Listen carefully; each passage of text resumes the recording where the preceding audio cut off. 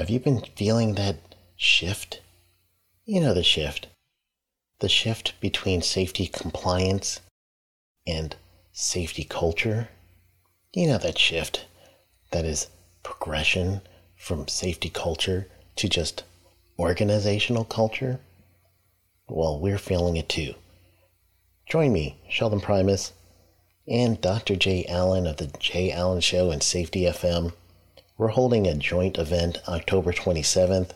This event is called The Evolving Paradigm of Safety Compliance and Organizational Culture. Go to events.sheldonprimus.com to register today. This episode is powered by Safety FM. This is Sheldon Primus, the host of the Safety Consultant Podcast. During this time, we've all been tightening our belts because of COVID-19. I have been as well. Recently, I've found cost-effective alternative to some of the services and programs that I was using, such as email marketing, hosting services, and even one of my favorites, Teachable. Visit sheldonprimus.com/resources for special offers to help you reduce your business overhead. If you're hosting a podcast or want to host a podcast, then visit sheldonprimus.com/hosting for a knockout deal. Don't give up on your dream. Get smarter on the back end of your business.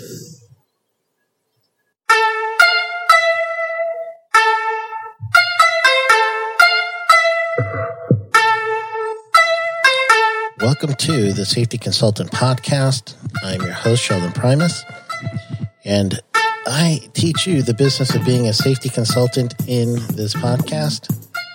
And this week, we are actually going to talk to someone that is with YellowBird. So Michelle Tinsley, who is the COO of YellowBird. We talk about just consulting in general. We also talk a little bit about, just what their product is, their services is. We go through some of that. We even talk a little bit about COVID-19 and services that can be coming from that. She is coming from a marketing background like I am, so we do talk a little bit about marketing in itself and in its pure form, which I see that their company is doing, which is awesome. She gives me a little background as to what they look like as an organization, and then their vision, their future of how they're going to branch out into all of the environmental health and safety field, and possibly into other things. So it was a good conversation that me and Michelle had. We even talked a little bit about some of the things that as a consultant you might have, which is called imposter syndrome, meaning that you feel, I'm not good enough. I'm not the one who should be doing this. Maybe someone else is better at this than me. So she gives some tips on that as well. So had a great time, good conversation. And I think you guys are going to get a blast for it too, so that you'll be able to understand a little bit more about being a safety consultant, and then also being a part of a team of consultants. And then now there's agencies for consultants. So that's awesome. So we have gone through all that. So I just want to introduce you to Michelle Tinsley. So hang out after a word from the sponsor, and we will get a good understanding of what YellowBird does for you. Do you want to be a safety consultant? Listen to Dr. J. Allen of Safety FM give his experience after taking the Safety Consultant Blueprint course. I have actually done research on different consultants and looked at different consulting courses and so on. There is a pretty fancy, very expensive consulting course that is out there. I have actually purchased the consulting course, was interested in it. It has good information, don't get me wrong. But you have a consulting course that really drives people onto focusing on safety and how to become a safety consultant. I will tell you, on your particular course, there was better information in that particular regards than the other consulting course that was more of a generalist form. But I felt like I got more information out of yours on you giving people direct path on what to do step by step. But I really think that you have a genuine good product there that can really assist people if they're interested in becoming a safety consultant. Register for the Safety Consultant Blueprint at www.safetyconsultantblueprint.com. Enter code PODCAST for a special discount.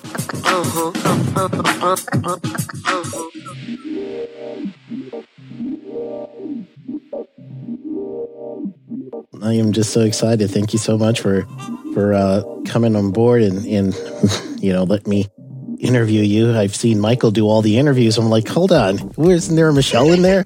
What's going on? He gets into it, and I was like, I did a ton of press with Intel, so I was like, I had my chance. I did Wall Street Journal. I was on Fox and Friends. I was like, it's something I can do, but I don't need to do. So if it, gets him excited, then go for it. You've been there, done that. Yeah. Oh, that's great. Well, go ahead, if you can, introduce yourself and a little bit about the business for me. Okay, my name is Michelle Tinsley, and I'm the co-founder and chief operating officer at YellowBird. YellowBird is an on-demand matching platform for environmental health and safety workers with businesses who need that on demand. Excellent. And you say co-founder, so tell us about the team and how do you guys meet? Basically, I was a free agent last summer, was in between things, and decided that the path I wanted to pursue with my career at this point was to co-found another company. I just left a leadership role as CEO at a fintech startup, and I was introduced to Michael Zhao through the Coplex incubator. He'd already signed up a month earlier for going through that program. Yeah. And I had been a mentor of many Coplex startups for about 2 years at that point. So when I met with him, knowing that he needed a co-founder, we just really hit it off personality-wise. He's more visionary than I am and has kind of a complementary skill set. And our backgrounds kind of came together to where we felt like we could be a really strong team, in starting a company. I admitted to him I value safety, and I've seen amazing safety dynamics and culture at Intel. I was there for 26 years, but I personally never had, worked as a safety practitioner. And he said, that's okay. You can learn enough about the industry. We're here to really bring the amazing people together. We're not here to obviously do the jobs ourselves. Yeah. And so, based on my financial background, my marketing skill set, strategy, and product, he really wanted that brought into the company, where he's super strong on sales and has been a company founder before. Wow. So I've got a business partner myself, so I know that sometimes you got these ebb and flow of ideas, and it's almost like you pitching and catching with different thoughts, and then when you're ready to go big and branch out, that's another conversation too. So can you lead us through bootstrapping to where you currently are? Absolutely. So we pretty quickly, within the first week, added our third kind of foundational employee, which was Chad Ortega-Smith. He came from the military and then had been a consulting practitioner on company strategy. He brings with him a lot of HR skills and people management skills from having been in the service. And the three of us kind of became a 3-person team for the entire first 6 months. Wow. We by that way kept our cash burn low, and we kind of focused our roles. We're using a framework called the Entrepreneurial Operating System. It's a pretty well-known system out there. It starts with the book called Rocket Fuel. But from that, someone like a Mike will go out and be facing externally and go out and raise our funds. And then I will focus more inwardly on setting up the processes, going out and, in the case of when we were in the incubator, interviewing prospective customers. So we spent a good 3-4 months making sure that even this idea we had was going to really work. Go talk to prospective safety folks and see if they'd have the appetite for joining a platform like this. Later in those interviews, walking them through mock-ups of the website to get feedback on, were we asking too many questions for onboarding, not enough. how do we overcome some of the concerns or fears that people may have around procuring a service like this. Similarly, we went and interviewed prospective paying customers, companies, and said, what would you be worried about? And, they told us, well, you got to ensure good quality. I'd want to make sure these people were background checked. I want to make sure that there's insurance policies covering this. So our customers were kind of feeding us the requirements as we were going via these deep interviews. And by doing that, we really ensured a good product market fit. We launched our minimum viable platform in November, and we started, because we're a two-sided platform, we started because it's chicken and egg. Which do you start on, getting the revenue in or getting the pros on board? Yeah. And we said, let's build the inventory first. So we gave ourselves kind of the random goal of, can we hit 50 people by the end of 2019? And the answer was yes. We ended up on January 1st of 2020 with 52 pros. Somewhere in the process, I think we had about 15 or 20 that were all the way through and match ready.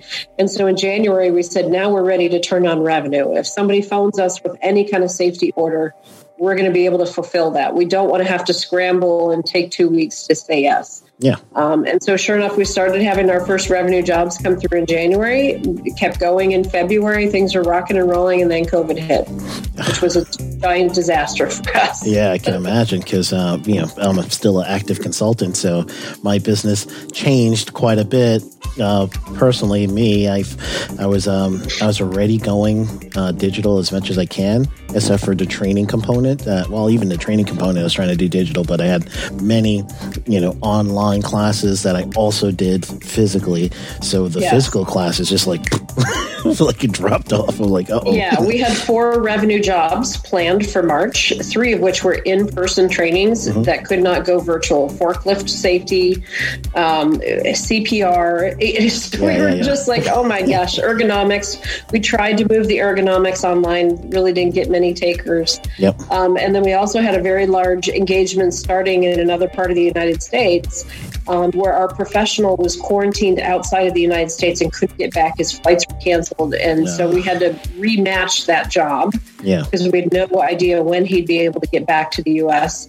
And in that intervening time frame, which was like a week, the construction site had a COVID case. Oh, no. So they went on full lockdown for 2 weeks. So it was one of these where we came back in April, but it was a good kind of reality wake-up call to us that it's not going to be smooth sailing. It's like a roller coaster. There's going to be dips and turns, and we need to be ready for that. So by now, we just started onboarding in the spring 2 more employees, our head of product, because we're getting ready to graduate from our incubator in May. And we said, hey, we need to have a month or 2 runway where this head of product gets in, understands what do we have today down to the nuts and bolts of how is it built, how is it coded, during the incubator phase, and how do we now migrate that to fully owned by us and put together a product roadmap that will extend us into really being an amazing platform. We knew, again, we were just still in the early days on the functionality. Yeah, and everything you're saying just brings me right back to HBO's Silicon Valley. You ever see that show? Yeah. I love it. I said we need a palapa. We don't have a palapa. I guess just seeing Piper just going through my mind. I'm like, oh man, this is like Silicon Valley. I'm like, this is awesome. It's just, I guess, without you guys living in the same house, right? That's probably pretty much. It feels like it. Yeah. Then that was actually some of our questioning with the quarantines and things starting to come on in May. We actually delayed it like a week or 2 because we kind of felt like we were in the same bubble. That our families were not going out and doing a lot, but I could come into the office and work with Michael and Anthony, our new chief product officer. He was just getting, his first 2 weeks on the job. So we actually had him write a blog about it because it's like, how do you onboard an employee when it's all virtual? So he's a really great product guy in that he wants to meet with each employee or function of the company and understand what are your needs so that we can weave those into the future roadmap, because there's customer facing functionality, but there's inward facing too that will reduce the friction in our own internal processes and make us more efficient. So he's now just gone to doing those virtually via Zoom. And we started kind of challenging ourselves to look for the lemonade we could be making. And if we're going to be in this COVID environment, how do we turn that into a positive? Yeah. It's clearly brought safety and worker health to the forefront of the dialogue at a national level across every business and every segment. And so what we ended up doing was procuring a protocol, basically bought into another company's R&D on how to go address COVID in the workplace and get companies reopened. We initially were racing to get that to market in May and realized, we don't have to race. I mean, it's out there. We've actually done revenue jobs under this protocol. But the reality is we're going to be in this muddled environment for at least a year or two. And so it's a business opportunity for us. Yeah. It allows us to have a conversation with companies that typically would never talk to us because they were more of an office environment or again, safety wasn't their number one concern. But we can then nurture those relationships and come back and maybe do their 2021 safety plan or look at what kind of certifications their workers should have and how do we go about putting together a safety training protocol for them. So there's future jobs that'll come of this. And that's the beauty is safety people always have their eyes open. They're always looking for, I did this job for you today, but by the way, I see 2 or 3 other things that need to be done. Yeah. And with our platform, they can request them by name and have them come back. Excellent. Or they can say, you really need office ergonomics. I'm not an ergonomist, but, I saw 5 people hunched over. It's not that expensive. You should really use YellowBird and get somebody in here. Yeah. And so this kind of is a virtuous cycle. It leads to more jobs coming down the pipe. Yeah. So it sounds like you guys were taking these lemons and making a lemon flavored gelato or something because you're going past lemonade. You're really getting into this. So that's good. And truly for safety and health professionals, we're always looking because we can't turn it off if we wanted to.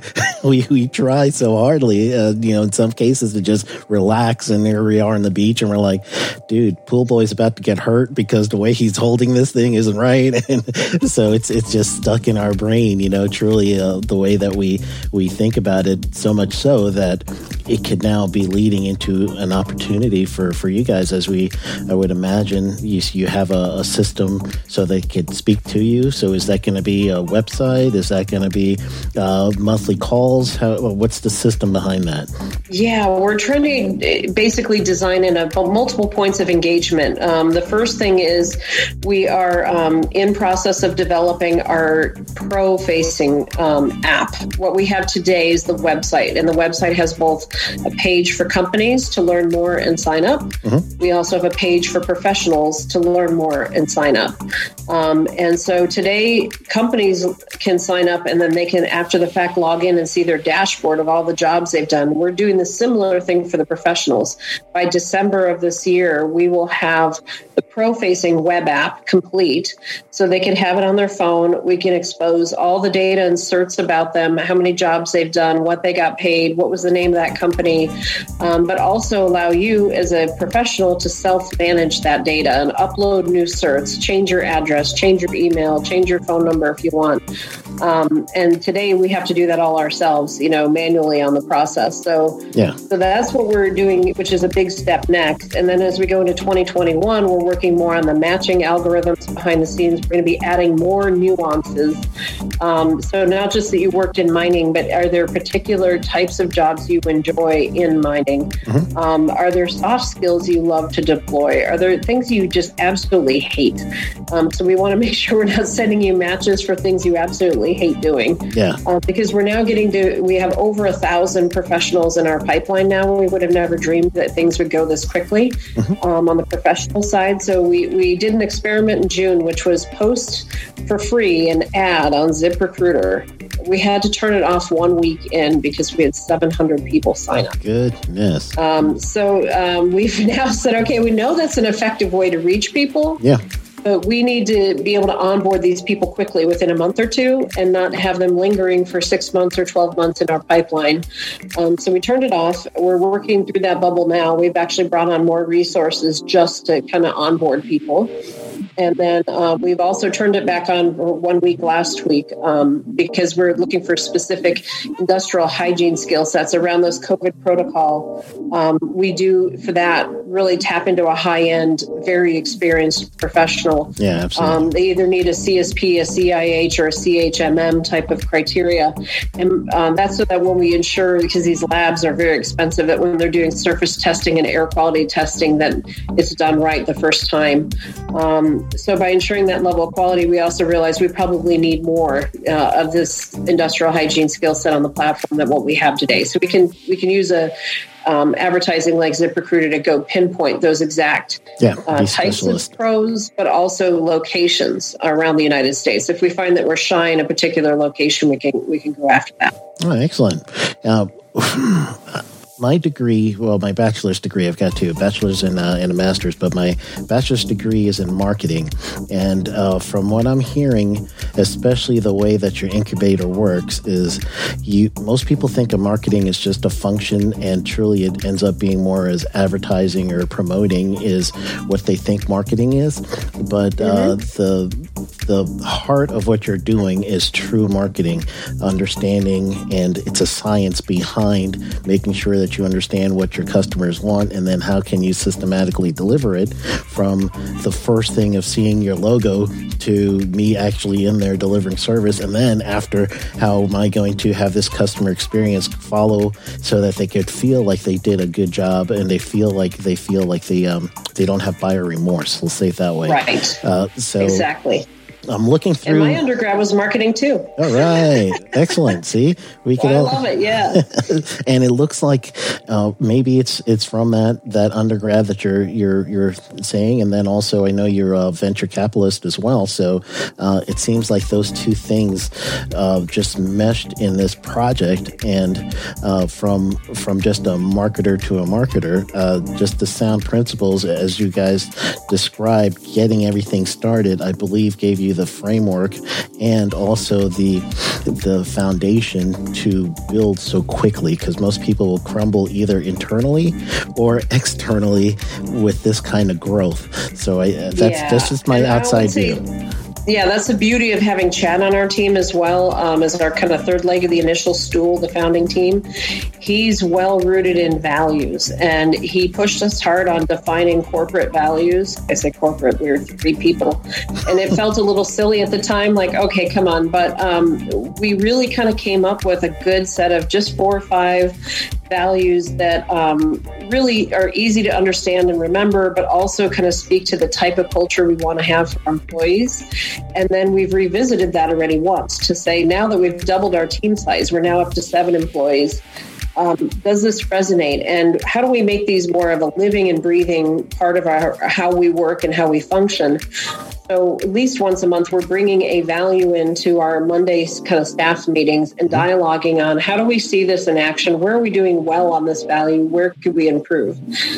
So they're fun things like be awesome or own it. So if you say you own something, we're going to trust, because we're a 7-person team, that you're going to own it, you're going to drive it, and you're going to raise your hand when you need help or you're out of your level of knowledge on a topic. Asking for help from another team member is not a sign of weakness. It's a sign of, hey, we're getting this thing to be so big, it's beyond me. Yeah. So that's, just an example. We one of our values that's really fun is keep it spicy.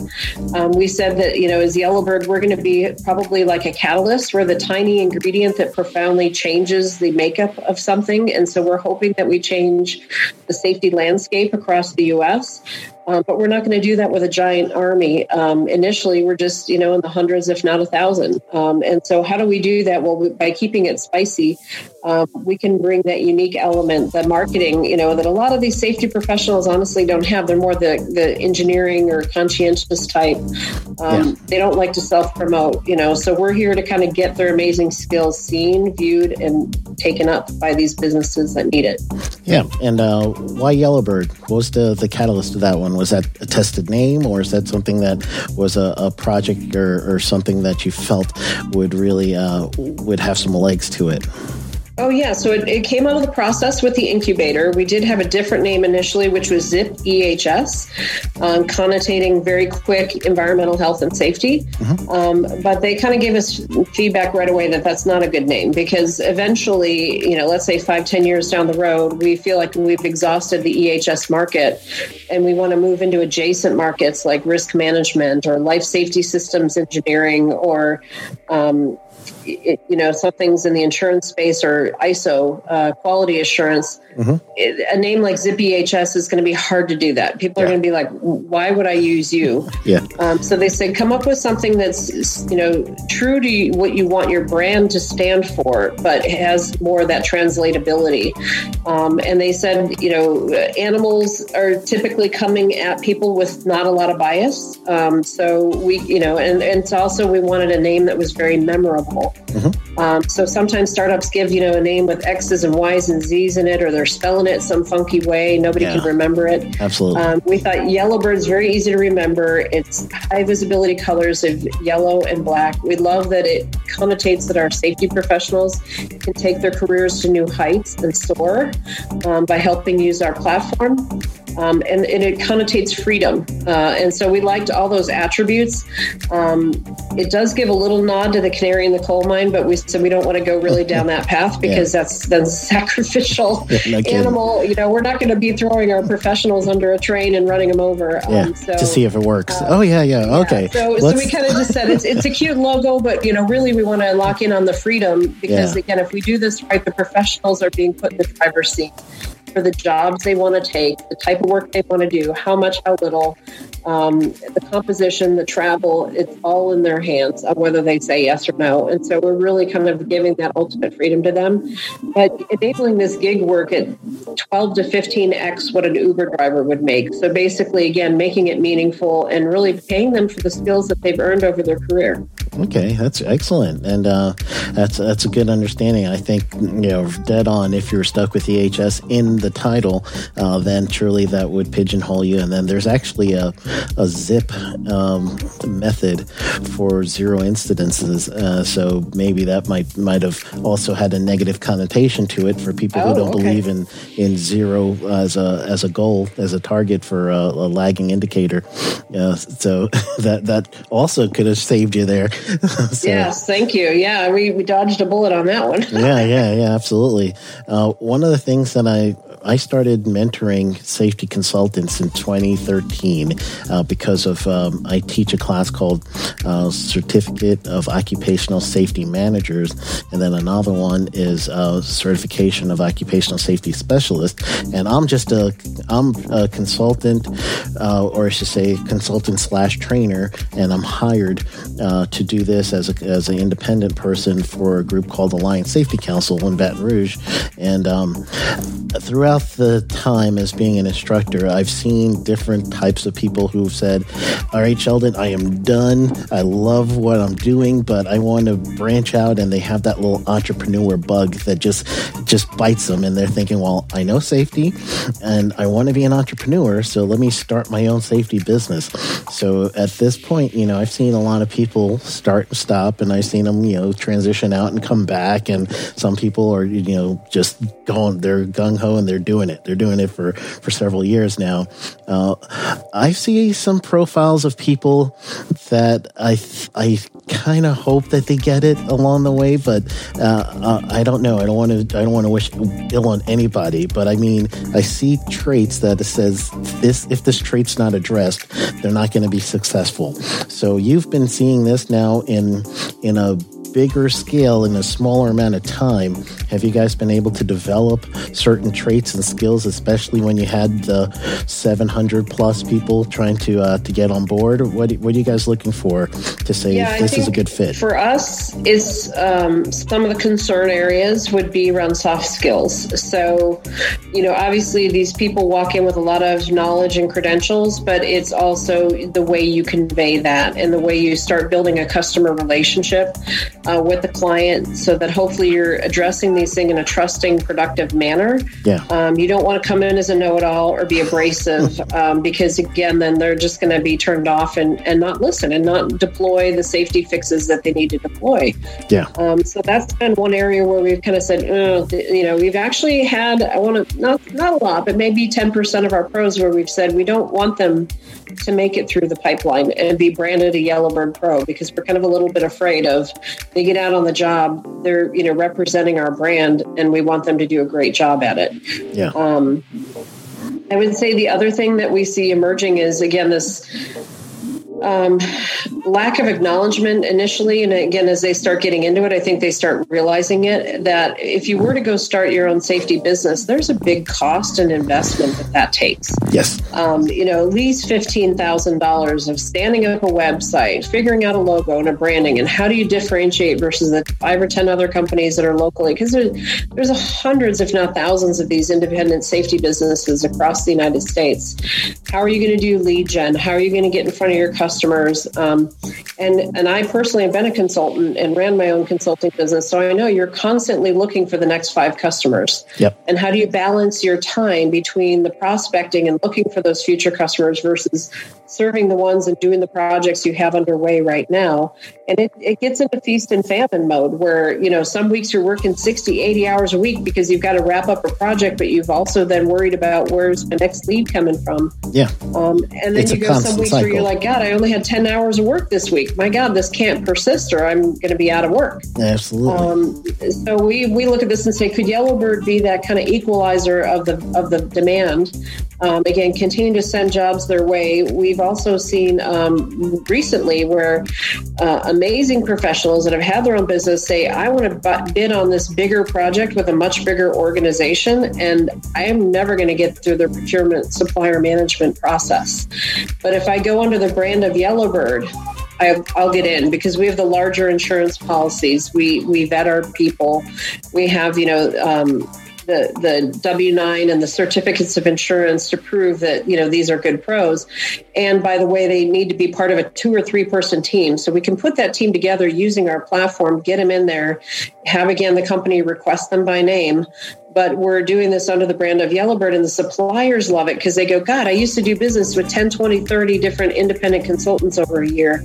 Now I can lump all that volume through YellowBird, and now all that spending is compliant with our corporate procurement processes. So, it's a win-win. The pros, again, are still making a very decent wage, and they're not having to do any of the overhead invoicing follow-up. We had an onboarding orientation last night where one pro said, I typically get paid 3 to 6 months after the fact, after I've done a job, because I've had to play collections game and follow up with these people to get them to pay me.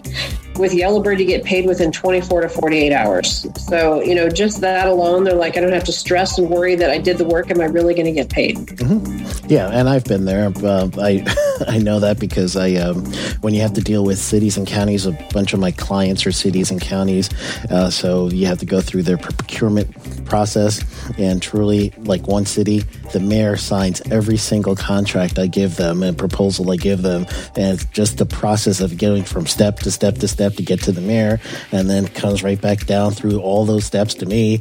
And then after that, I do the work, and then I submit my invoice step by step to the mayor, step all the way back to me. Mm-hmm. And so I do understand that, and I live that pain from time to time.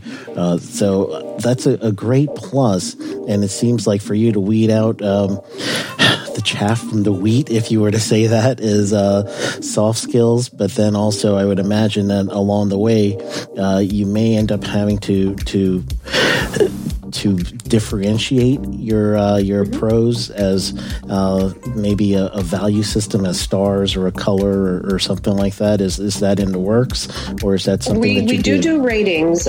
We haven't said that jobs are going to depend on it yet because honestly the volume is so low. Again, like with an Uber, ratings make sense when you're doing 20 drives a day. Mm-hmm. Within a week you get 100 data points. Okay, if you have one bad ride or one wacky customer, the data gets kind of sorted out in the large numbers.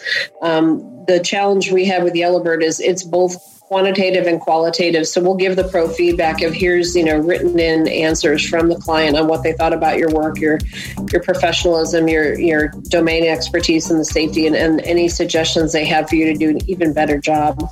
Conversely, the pros are going to review the companies. So we're also going to start finding out which of these companies are kind of bringing us into rubber stamp stuff and which of them are truly doing the right thing with the reports and implementing the suggestions that our folks are giving. Yeah. So we will do ratings. We'll see those. The pros will see the what they said about them, and vice versa. The cos will see what the pros said about them. So there's transparency, but as of yet, we're not going to have the criteria for matching jobs be set on that. It's more set on do they have the certificates and the qualifications to do that job? And we start with local.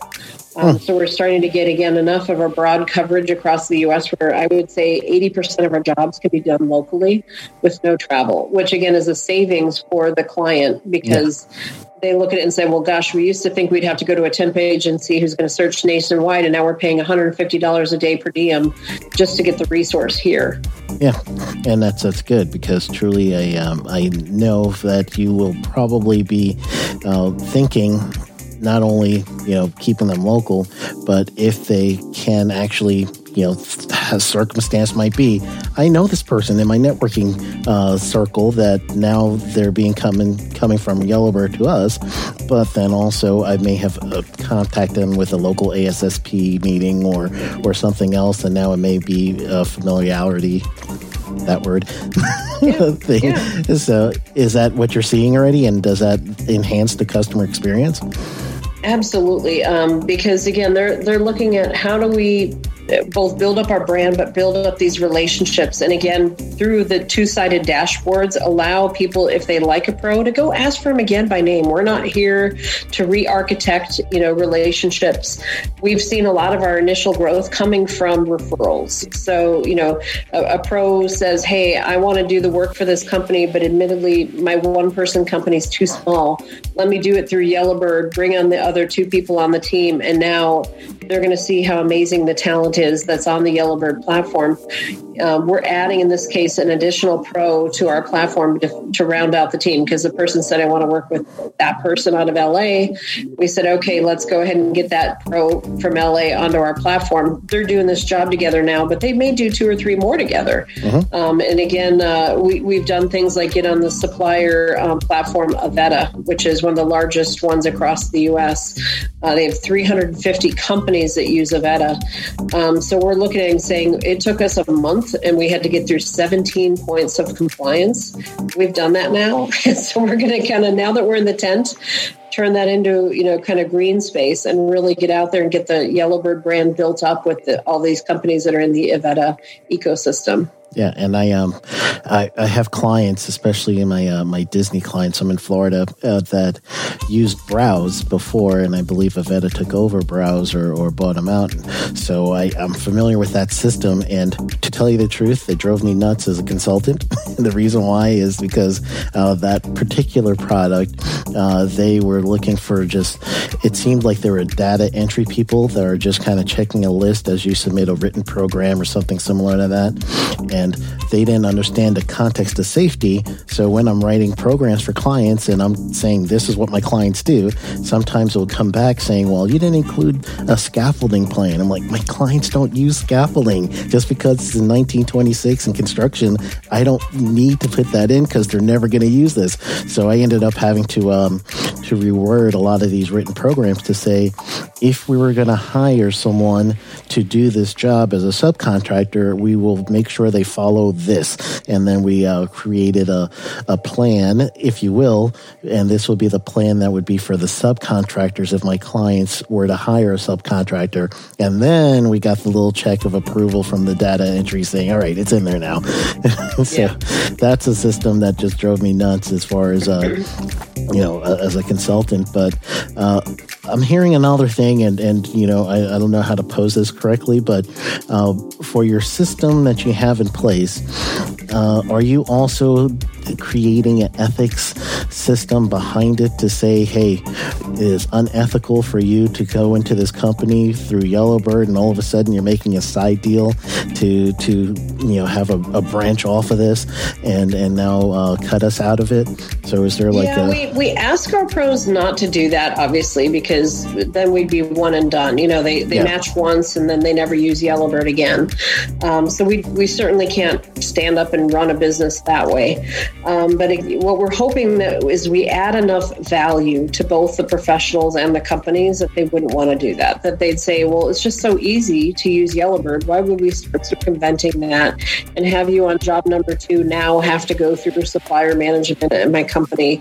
Or for instance, the one that we just did the other day, it wants $1 million minimum liability threshold, which again, is an individual with your own business trying to go out and get that kind of policy. Yeah. Is very expensive. And so that's now when you go, okay, starting my own business isn't $15K, it's $30K now. Yeah. And so you look at that and say, I need probably 5 to 10 customers before I even break even on this thing. And I haven't even made a salary yet. How do I pay my mortgage? So yes, we do ask people that, when you go out and you do the work, it's under the, umbrella of YellowBird. Don't wear your own Michelle's Safety Business LLC, t-shirt, because obviously that's very confusing to the customer. Well, are you with YellowBird or are you with Michelle's LLC? And so we ask that we kind of keep that clean. But, there's no way we could police this. If we do find out after the fact that somebody's been a bad actor and, they did one job and turned around, or even worse, went out on a scope of work and, the job fell through. And then we find out 3 weeks later, no, it was done through the person on the side. You're going to be done on the platform. We kind of just have to do that because we do, again, like you said, want to build up this community without also finding that it's a one-trick pony. Yeah, and that just makes sense. And truly, it's not that I was thinking of being unethical in any way, but but truly, I've had people who are subs of mine in some aspect, and it's always up to the individual if you're going to have a percentage out of this, because it's really just like a firm client basis at that point. But then there's also that mindset that says, I'm here now. Let me give them slowing on my card. And then all of a sudden, it becomes an unethical thing where therefore the agreement, I would imagine somewhere along the line with your terms of conditions, you might have some wording or something similar to that, just to protect the organization again from being one and done.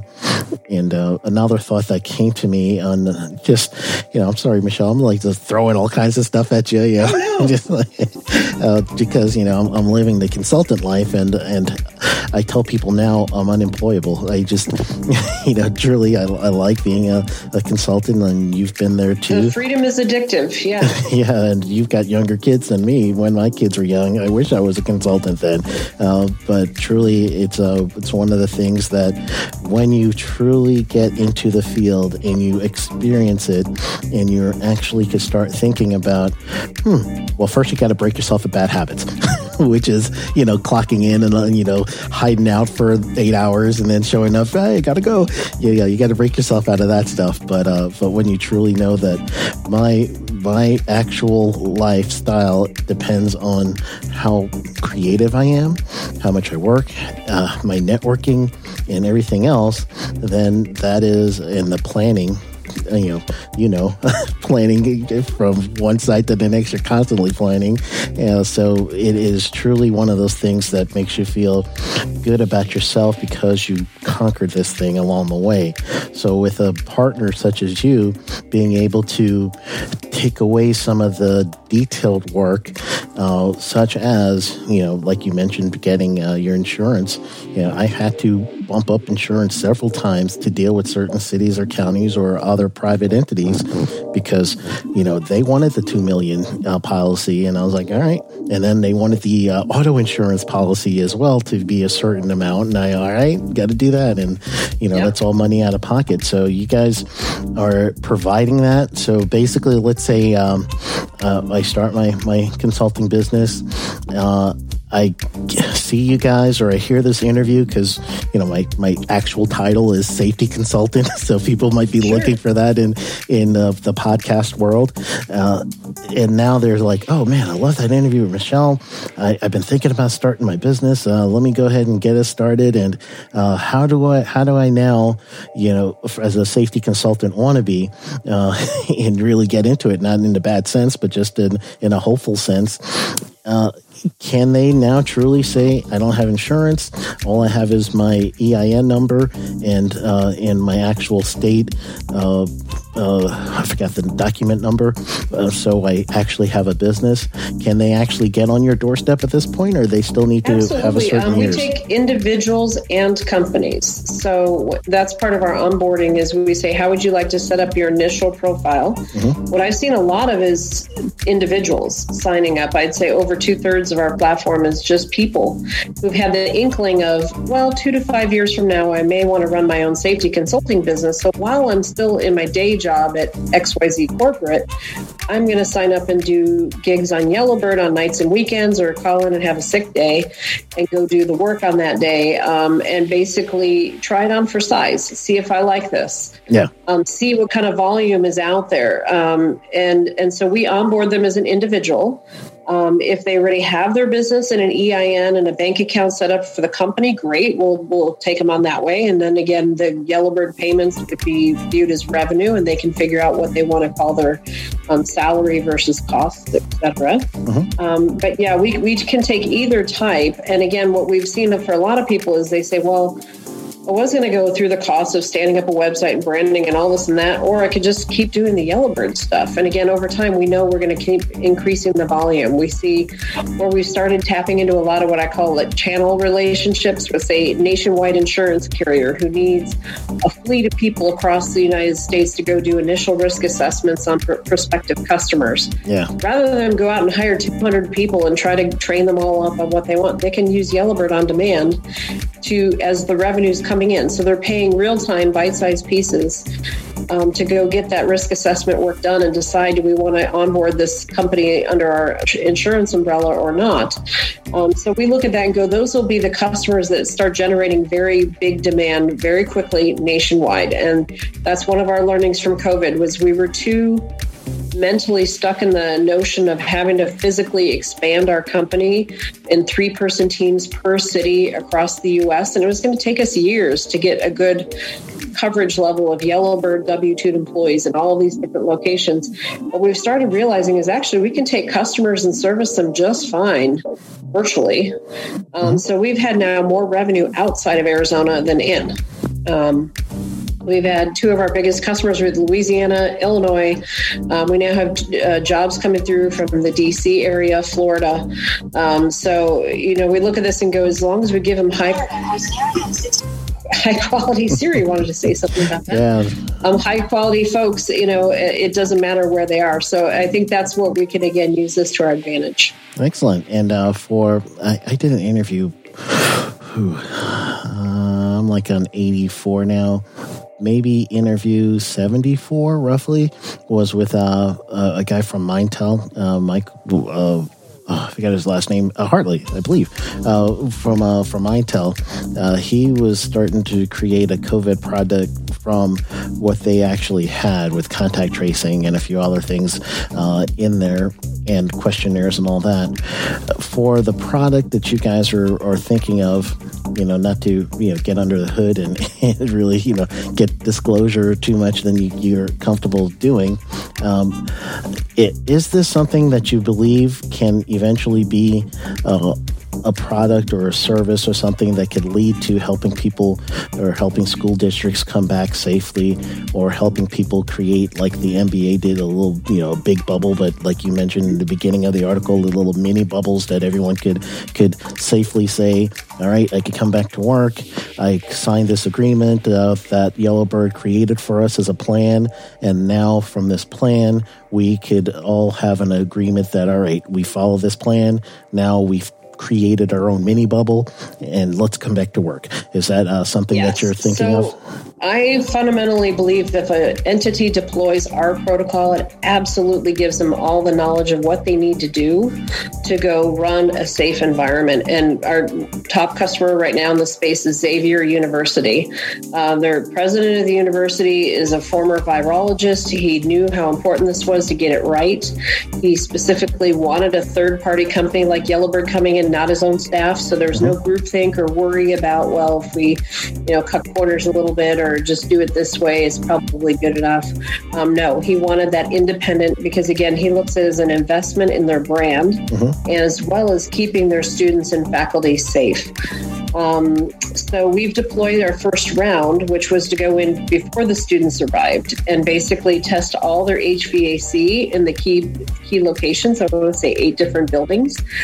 We then recommend the filtration that they need on these to really be catching the virus as the airflow is going through the HVAC. That usually means a much more dense, filter than what's typical. We're also looking at do your airflow refresh rates within a space, refresh the air enough times in an hour to be effective in knocking down the virus. Any UVC we recommend, lighting in there? Changes. Yeah, what's that? Any UVC lighting in there? No, we haven't recommended UV lighting. It's more the, making sure the airflow is working. Then we also do the surface testing for COVID. And again, with this initial assessment, our hunch was that 100% of the tests will come back negative because, they hadn't had anybody on campus. They'd just done a deep clean, but they had just switched to a new cleaning vendor that had this COVID protocol. So they were kind of like, this is a good checkpoint to make sure that new cleaning vendor actually really did disinfect everything. Yeah. So we now have that great baseline from our work in July. The students came back to campus August 10th. We go back in September. And this time, the HVAC hasn't had any changes. It should be fine. We can, again, verify that they've increased the fan rates, changed the filters, that kind of thing. But really, the focus for the September visit will be a lot broader coverage of the surface testing. So this time, now that the students have been there 30 days, looking for are there hotspots where COVID is now turning up on the surfaces, we can now see where the transmission might be occurring and put more protocols in place. But what these entities get from our product is a 20-page or so write-up of step-by-step. Here's engineering controls, administrative controls, the HVAC changes, the surface testing. So it really does try to put together a holistic plan. That said, it's now up to the organization to go implement and do it. Yeah. So again, no report is worth its lick if they don't implement anything. So this is where, again, I go, it's early days. I think Xavier takes it seriously enough. They've paid good money. They're going to go implement it. But we've seen some of the smaller clients where they had it done on their behalf, and it's kind of mixed on whether they're going to really make any changes. So we're now going back and saying, let's go have a conversation about how serious this is, because the report's only as good as it's written. If you don't follow it, you're still going to have issues. So that's where I think there's absolutely room in the ecosystem to say, are there partners out there that help trace compliance to the plan once it's written? Are there tools and methods out there? Is there additional measures like UV lighting that could be implemented that will, again, add more layers of protection? Because we know, again, my background at Intel, it was always, looking for redundancy in the safety mechanisms in our wafer factories, because you'd never want to rely on just one thing. Yeah. Because, it's just too risky. And so you want to have these multiple layers, multiple checkpoints. And like you said, design in, almost like pods or bubbles, so that if you do, you've got a plan for when we have a positive, when we have a teacher or a student come down with it, what are we going to do? Yeah. And then how are we going to manage it effectively to keep it contained, versus assuming that, we'll put this plan in place and we're never, if a vendor came in and said, I have a fail safe, 100% effective, you'll never have COVID, I'd say then they're lying. Absolutely. Because it's just not possible. Yeah, absolutely. There's too many variables that are missing, as for any scientific method, and even marketing, where we know we're scientists in the heart of marketing. So any scientific method that you have to do, all these variables, the most important variable that is the unknown right now is the testing and the time frame within the testing. And since you don't have that to properly go through this process, then you're only working on shifting variables. And then now that we're finding out of micro droplets versus what we first thought was the big, now we're like, airborne. Well, now they're variable through in there. So all these changes then can truly mean, if you don't break it down into essentials, and then you're going to have to really trust that the organization is going to do what you do, because that's always a consulting sphere. I've spent this whole time giving you guys a program that I feel is fail safe, and I got my name on it because now you're going to say this is done by Sheldon, and you didn't implement it the way I said. Then who's at fault here? So that's probably another thing that's going through your mind. Well, and that's what just blows my mind is somehow this microscopic, invisible virus is got the upper hand. It doesn't have a brain. It's not an organized colony. I mean, one virus to another, they're not communicating. And somehow, how the hell are we being beat by this thing? And what it is it's human nature, because we want creativity. We don't want to follow the same damn protocol every day. That gets so boring, Yeah. And so people just naturally start being human and forgetting, one day I forgot to wash my hands for 20 seconds. It was more like 10, big deal.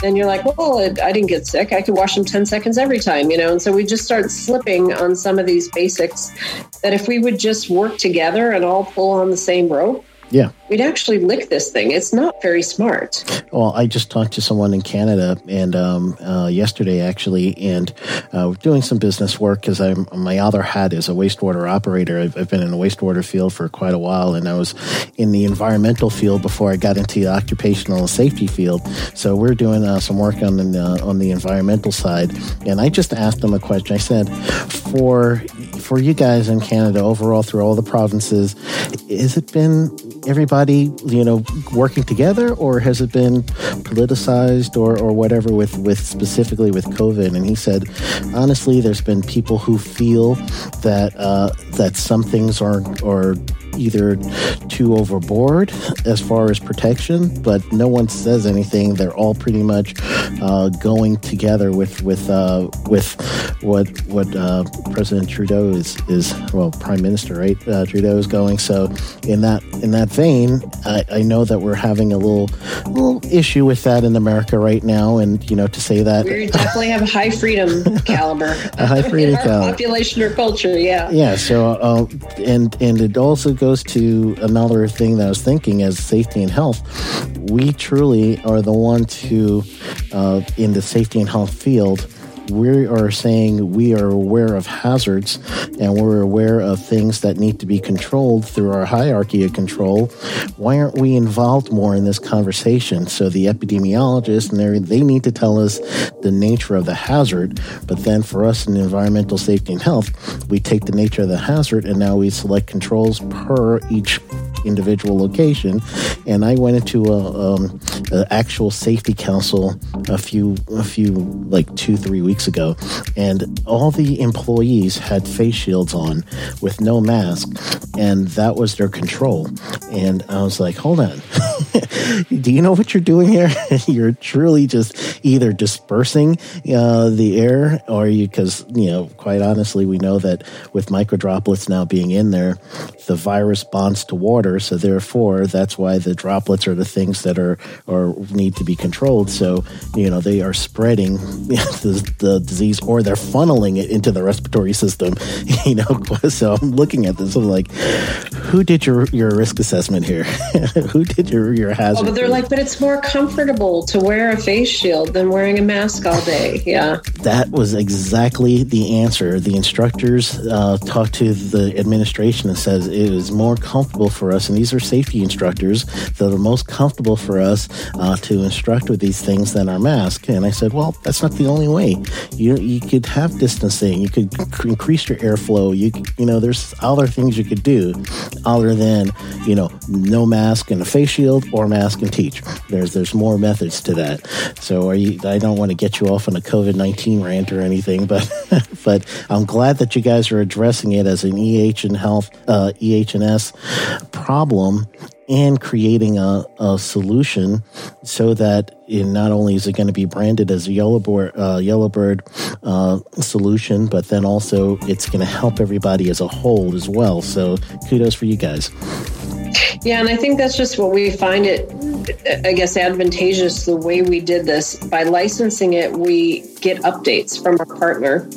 and they're constantly integrating the new advice from the CDC, from the WHO. And so we're on Rev 12 of this protocol already. And they kind of told us, by the end of the year, we could be on Rev 50.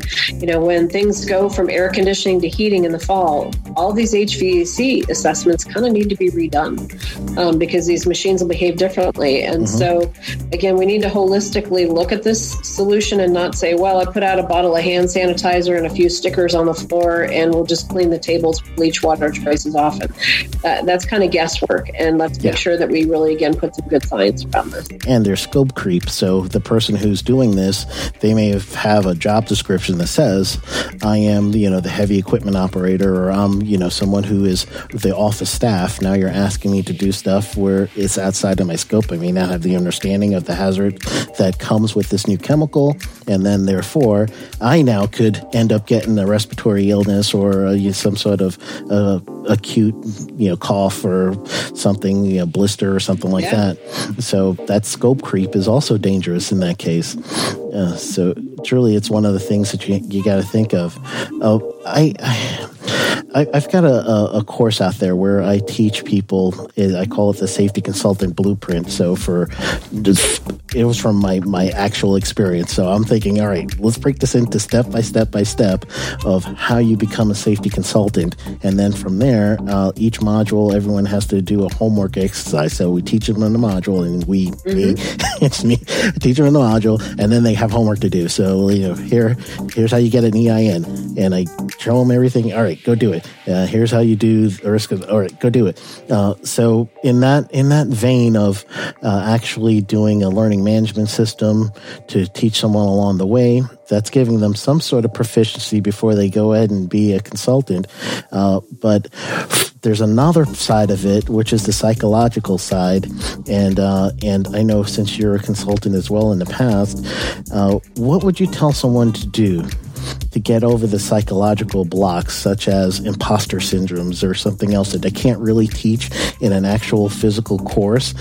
I could give them like ideas and philosophies, but sometimes people have to go through it. But from one consultant to many consultants, what do you feel?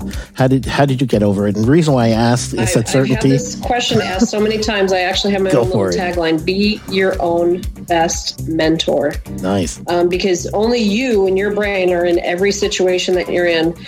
Learn to kind of not question yourself, meaning I have no self-confidence, but kind of say, why do I think that? And really stand back as a third person and look at yourself and say, is that a true? Like factually, I can go validate that is true.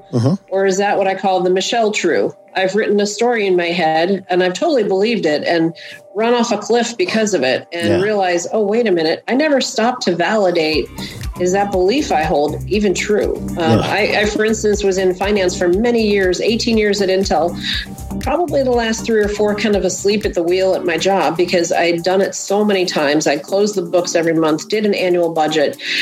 It was just like clockwork. And I wasn't really thrilled with my work.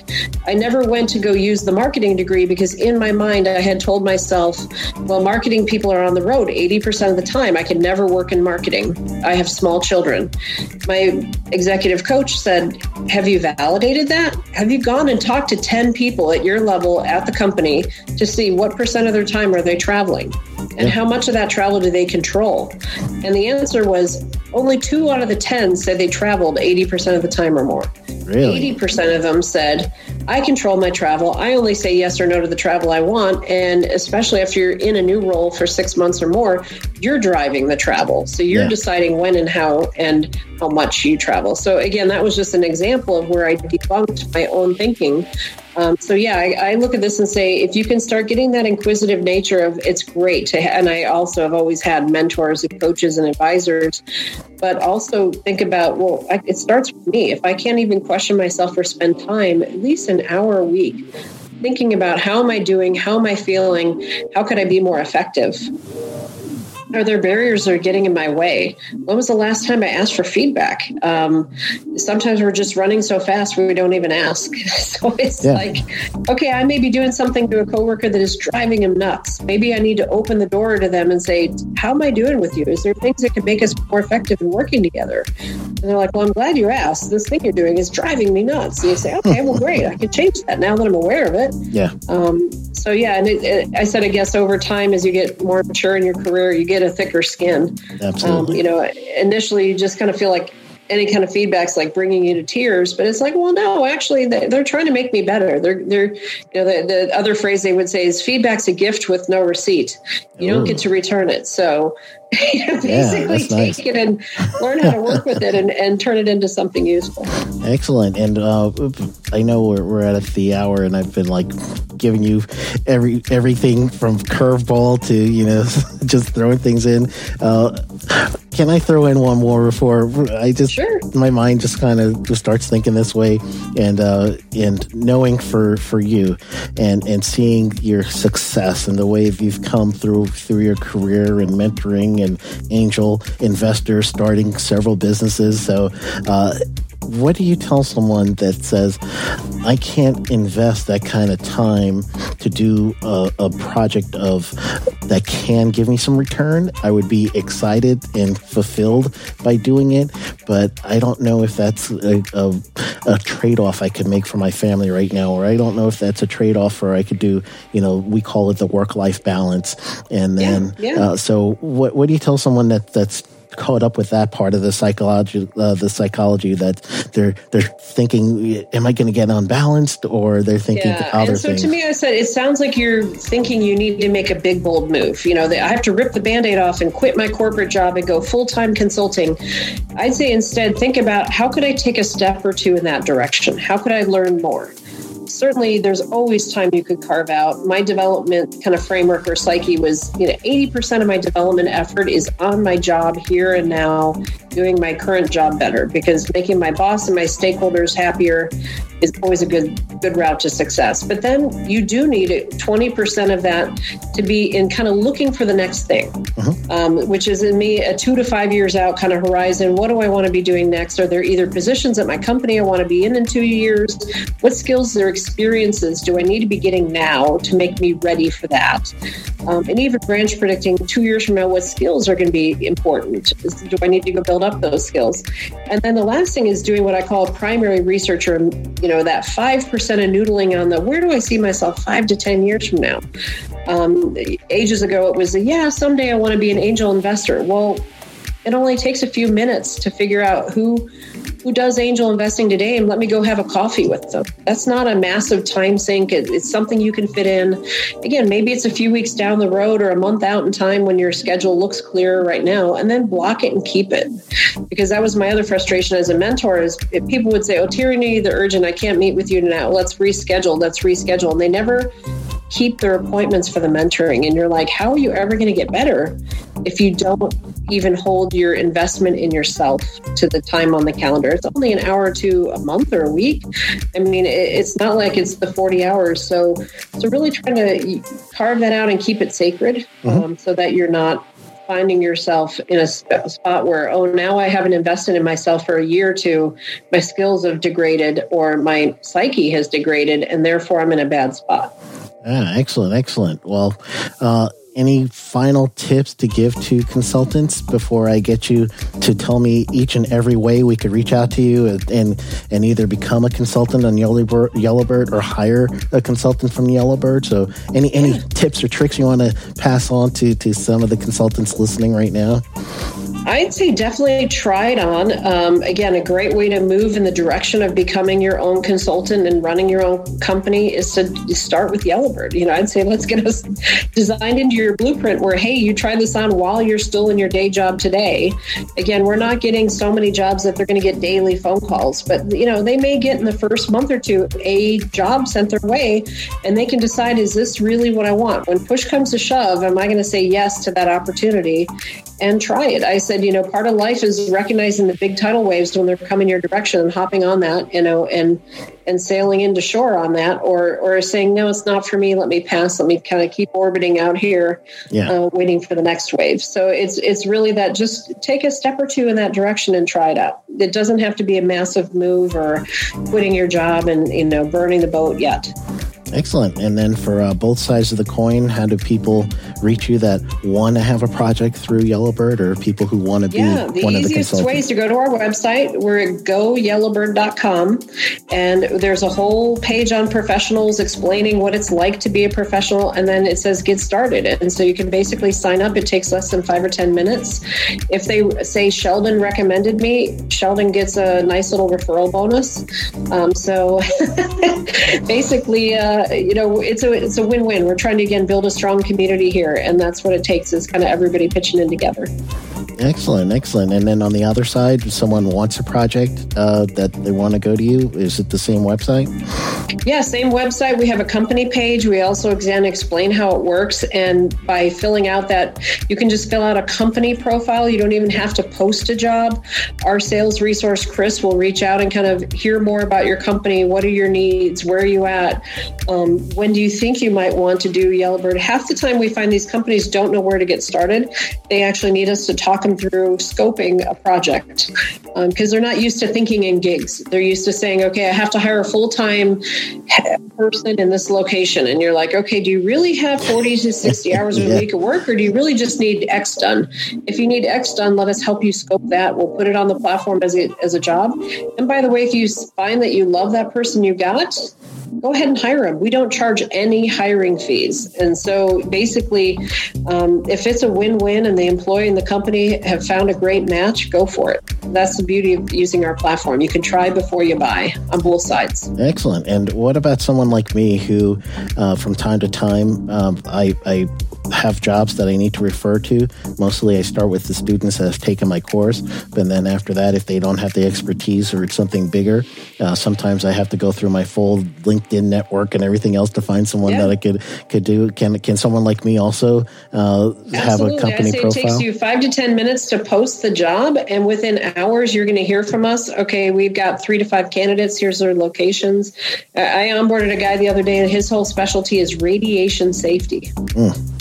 So, I mean, it's kind of exciting to hear the different stories. And again, it's almost like we're building a quilt with all these different colors and squares and skill sets woven through it. But that's a great analogy. I look at it and go, we can form the dream team for whatever project you got. I'm almost like, I wanted us to put on our website, I dare you. I dare you to put a job that we can't fill, because we've got some amazing people on the platform. Excellent. That's good, because sometimes I do need to branch out, and my immediate network, I can't get it through. So then I have to start spreading out to other people to say, hey, either this is not my expertise and I'm not faking it. My insurance is too much to me. I'm not faking it. So I'm going to pass this to someone else in that case. So that helps to know that I could also utilize the service as well. Yeah, or I say run us in a horse race. While you're doing the 5 hours of LinkedIn research, put the job on YellowBird and see who comes back with a fit better or quicker. Ooh, look at that. A challenge. Michelle laying it down. All right. Thank you so much for being part of the show. I appreciate it. Thank you, Sheldon. I'll talk to you soon. All right. Have a great day. You too. Bye. Welcome back to the Safety Consultant Podcast. I am so happy that we went through that whole episode with Michelle Tinsley with YellowBird. It was just really nice to get a good understanding of what they do. I've kind of heard about YellowBird a few times from LinkedIn, and I was able to really get a good understanding of what they do, how they do it, and then also a few things about the company itself that was really kind of cool. The way that they, for me, it's cool. I'm a marketing geek, so it's kind of cool for me. So just understanding the way that they tested their product was really cool for me. And I say that word because it is. I am a marketing, just one of those guys that really get into that stuff. And that's why I chose that degree. So truly, I think with the barrier of entry that they have for becoming a safety consultant, it might be a good way for you to kind of dip your feet in there and just really, see how you like it. And do it where it's not going to be where you have to all or nothing. Some people are just all or nothing. I'm getting into this thing. However, if let's say you were laid off and now it's truly, I've got nowhere else to go. I've got safety knowledge and I have great experience. You may have a CSP or a COS or a COSM or any of the other designations out there for safety and health. And you know that people can use your experience and you want to do something that's a little bit more outside of the realm of just trying to find another safety job. Go ahead, come and try. She said that she's going to also give the audience a hookup there too. So we weren't sure what it was going to be. And later on, in talking to each other back and forth on LinkedIn, she says that she's going to give you guys $250 off of when you actually register. So if you just mention Safety FM, you have to go to GoYellowBird.com, mention Safety FM, and once you do that, you're going to get $250 off. So come on, $250. I'll do that. So it's awesome. Go ahead and do that. And I don't know if people are thinking, how am I as a safety consultant going to lead people to another safety consulting company? I'm okay with that. And the reason why is I personally believe in my heart of hearts that it is enough business for everybody that not only wants to get into it, but has those safety chops that they can get into it. Because truly not everyone can stay and have a sustainable safety business. And I understand that. So I know that it's not going to be everyone that's going to be getting into this. So I'm okay there too. But those of you that do have real good understanding about safety and health, and you have the safety chops, as I like to call it, to stay into business, then I'm okay. Let's spread the wealth. Let's spread it around. Get everybody in there that can help someone, because my voice isn't the voice that every client wants to hear. I may not be able to reach certain people. So in this way, with a collective of different talents, different abilities, then therefore they could reach other clients. I'm okay with that. Doesn't mean like it's money coming out of my pocket or they're stopping me from doing my business. So I will endorse YellowBird right now. As I see it, I like it. So go YellowBird.com. Just mention Safety FM. They're going to give you a $250 discount there by just saying Safety FM. Yeah, referred. So go for it. All right, so let's get into the tip of the week. So the tip of the week truly goes with what I was telling you just now about starting and getting your business going. Some of you now with COVID-19, you've probably been faced with a few things. One of them being, I have just lost my job. I don't know where to go right now. However, I do know that I still want to stay in this field. So look for a low barrier of entry. So YellowBird is that low point of entry, right? There's another way of doing this, which will be talking to family and friends and seeing if any of them need safety services, or let's say the person or the organization that just released you, they may still need some safety services done. So therefore, your low barrier entry can be getting that referral. So get that referral in so that you can actually be able to talk to someone that you know that knows you, and they're willing to go ahead and let you get a chance to get your foot in the door and get that work in. I've got a course that you all know, the Safety Consultant Blueprint course. Take that course and it will help you where you could actually be able to do some of the things that we've been talking about in this interview. You know, you want to get those proposals out there. You want the proposals to look right. You want to know how much your pricing is worth for your services. You also want to know what your strengths are, what your weaknesses are. Those are some of the things that I point out in the course. So get that information in. So now when you do get your foot in the door, you're going to give them a well-worth proposal that is going to get you a new client. Another low barrier entry point can actually be looking through your OSHA website. You want to do an establishment search. So let's say you got a news story that came out and now you know a company's name. Do an establishment search on OSHA.gov and you want to be able to look for that company in your state and make sure you find the right company. And then reach out to them. Say, hey, I might be able to help you. And the person you're going to be looking for is the safety coordinator. And if they don't have a safety coordinator listed on their website, the next best person that you want to talk to is either the operations manager or HR. If they have risk will be even better. But those might be the ones that will be able to understand what you're saying and the services you're going to offer.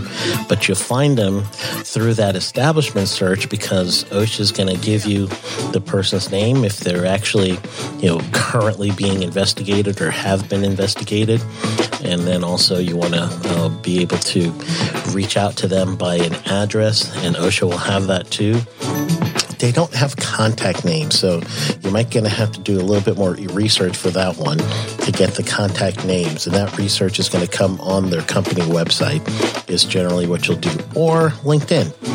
Find the company name on LinkedIn, go through the list of people that are on LinkedIn, find the safety director, HR, risk management, ops, and then go through that person, connect with them. And like I've always said, don't just connect and all of a sudden spam. Don't do that. That's not good. You want to connect, and then after you connect, truly you want to help. So find out how you can help through a series of conversations with that person. So that's another way of getting in. Another low barrier of entry, where you could just hop over that little barrier and get into the safety consulting field. And you'll see, I've talked about this several times throughout our, 85 episodes I think we're at right now. But another way of doing this is through networking and physical networking. However, you want to get decision makers. So you don't want to just go to any networking meeting. I hate those things. I really do. But if you could have access to a decision maker, all right, now it's worth it a little bit. So how you want to be able to have access to the decision maker is have them come to you. So what you're going to do is volunteer some time, teach a pertinent topic in occupational safety and health at an association meeting or something like that. And now, if you go in there and you're actually the speaker, people will start coming to you. You keep your card with you. And I would always say, make a business card. And when you make your business card, put a QR code scanner on it so someone could scan that number right there, right then, and get you in the phone. It's better than even having a card. You want them to actually get you in the phone, or you say, hey, what's your email address? I'm going to send you a little message regarding what we just talked about. So now they don't have to worry about it. All they need to do is give you their card with their email, and then you write right on the back of that card, Sheldon needs help with OSHA 10, or Sheldon needs help with an informal conference, whatever it is. And then that day or the day after, do it real quick. You don't want to have too many days pass that you're going to go ahead and respond back to that person. All right, so that's the key to making sure that you make the most out of getting your business started. You want to get a low barrier entry so that it's not going to cost you an arm and a leg to get in there. And then if you're ready to just go part-time, working off to full-time, go ahead and use a service, right? So yeah, go YellowBird.com could be that service for you. And then just go ahead and tell them you heard it from me, the safety consultant, Sheldon Primus, on Safety FM. So as soon as you hear that word Safety FM, it's going to trigger that $250 bonus for you. So you're going to get that discount. So that's what we're looking for. We're looking for that discount for you. All right. You guys got this. Get in there. Get your business going. All right. I will speak to you next week. Have a wonderful rest of your week. Yeah. Go get them.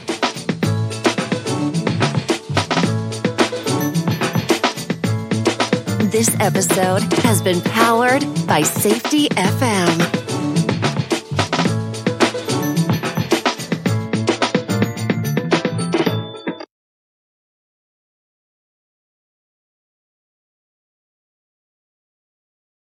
Hi, I'd like to reintroduce you to the Safety Consultant Blueprint course. That's the course that I've been teaching many consultants how to get the foundation for what they're doing. We talk about setting proposals and getting your first clients, Go to safetyconsultantblueprint.com, put in the special code YellowBird, and get 50% off on the course.